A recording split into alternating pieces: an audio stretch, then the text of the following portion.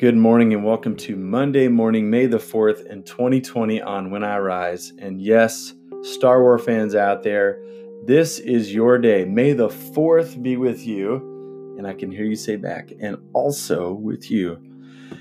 Today we're in year A in the 5th Sunday of Easter. And since there's not an Old Testament text for the week, and since we cover an Old Testament text on Mondays here on When I Rise, I had to go pick one. So I have one from Joshua chapter 5, one that I've been thinking about, and I think gives a bit of a framework for how we interact with the world today, wanting to do something for God in the midst of a pretty chaotic time. So let me read that passage and provide a couple points of reflection. Then we'll spend some time praying along its theme today. Hey, thanks for making this party morning on When I Rise. Let's allow our souls to rise to meet God together in a time of prayer.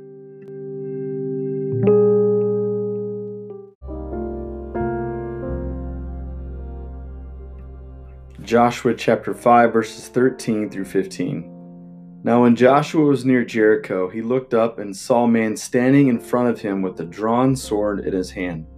Joshua went up to him and asked, "Are you for us or for our enemies?" "Neither," he replied, "but as the commander of the army of the Lord I have now come." Then Joshua fell face down to the ground in reverence and asked him, "What message does my Lord have for his servant?" The commander of the Lord's army replied, "Take off your sandals, for the place where you are standing is holy." And Joshua did so. This is the word of God for us.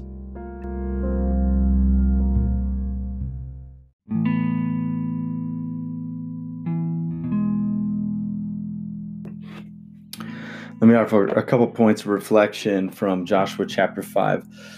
This is the night before Joshua, as the leader of the nation of Israel, marches upon Jericho to begin this campaign of taking God's land and giving it to the people of God.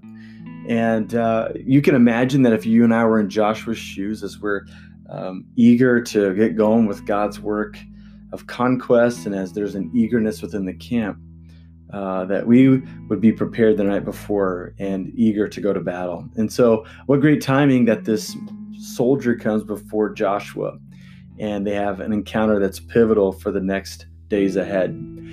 Joshua's got two categories. If this person's dressed and ready for battle, they can either be on our side or on the enemy's side. And so when this angel tells Joshua that he's on neither side, a third category comes into the conversation, which seems to be important for not just Joshua's moment, but also for the nation of Israel as they reflect on what it means to be the people of God. And whenever a scholar suggests that this is important because it's not that Israel can just go do what they want because they know that God's going to be with them, but when this messenger, when this soldier shows up, it shows that God's got another plan that's even autonomous and different from even Israel's plan, even Israel's best laid plans, that God has his own story. And Israel, with its faithfulness, can enter into God's story and not just live their own story. I think this is important for the original hearers because they might think that they could just go to battle with whomever they want and then God's going to be on their side.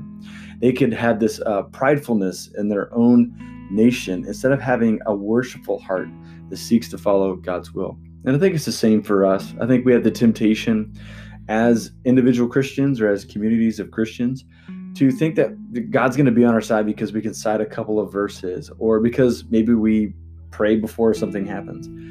We spend time hammering out a plan in a boardroom or a conference room or the board of directors or even a ministry staff team or whatever. And we think, okay, we have been prayerful through this process. This must be God's plan.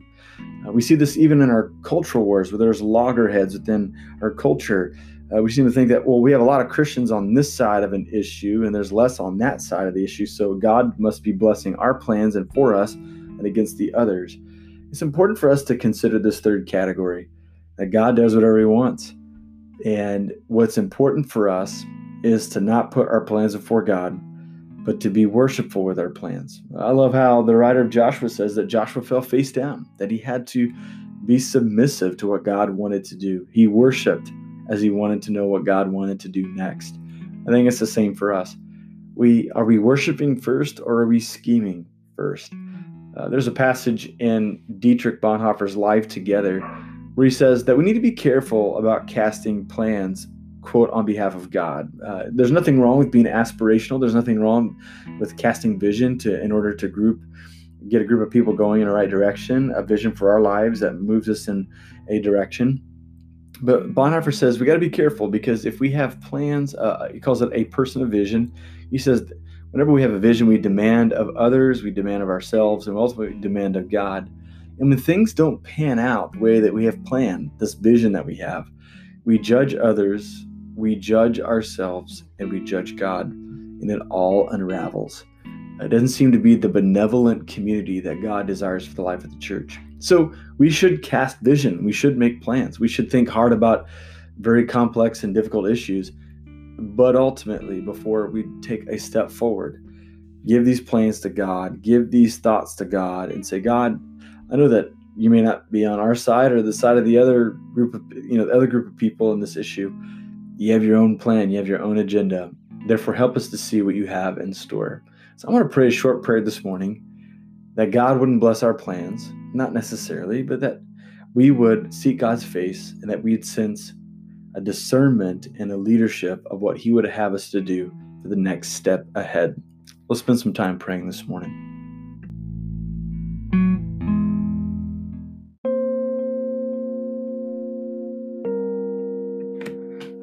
Father, Son, and Holy Spirit, I thank you today that you are in charge, that you hold all things together. And I thank you that because of your loving kindness, you've drawn each of us into your story. I thank you that you've given us pieces of the puzzle as the people of God, as the family of God. And so, Lord, we thank you today that we wake up on purpose. We consider and we confess that you have a story that you're weaving through history. And we thank you that you've called us into that story at this time. And we thank you that you've called us into families and into communities and into organizations and school systems and neighborhoods, that you perhaps have caused us to travel to different locations in order to fulfill the tasks that you have for us. God, I thank you that this one world is the world that you love, and you have a plan for the redemption of it. And so we thank you that you give us minds to think, and you give us communities to reason together. And we also thank you that you're alone in your own story, and that you invite us into your story, that we don't own your story, but we get to participate. And so, God, today we ask that you call us back to the heart of worship, where we seek your face, where we consider your ways and the way that you would even do things that you've asked us to do in our life. God, forgive us because we've been tempted to try to figure it out ourselves and to cast vision that may or may not include the way that you would want us to do it, or that may or may not include the plan that you have for the world and for our lives. And so, God, we confess that we need your help once again. God, we have this temptation to just storm out ahead of you, because sometimes it's hard to discern what you want us to do. So, God, give us the patience to wait. God, give us the clarity necessary for the next step ahead. God, we love to love you, and loving you means following you and being faithful to you. So, God, this day, give us the impulse, give us the empowerment, give us the imagination to be faithful in the next step ahead. God, I pray that as the watching world looks upon the church, they would find us to be people who are helpful, who are compassionate, and who ultimately carry a wisdom beyond our intelligence, because we're carrying the knowledge that you have given us. So, God, help us to hear, and help us to see, and help us to work together, to reason with one another, and to share in a peace among one another the plan that you have for your people. So, God, be with us. We ask all these things in Jesus' name. Amen.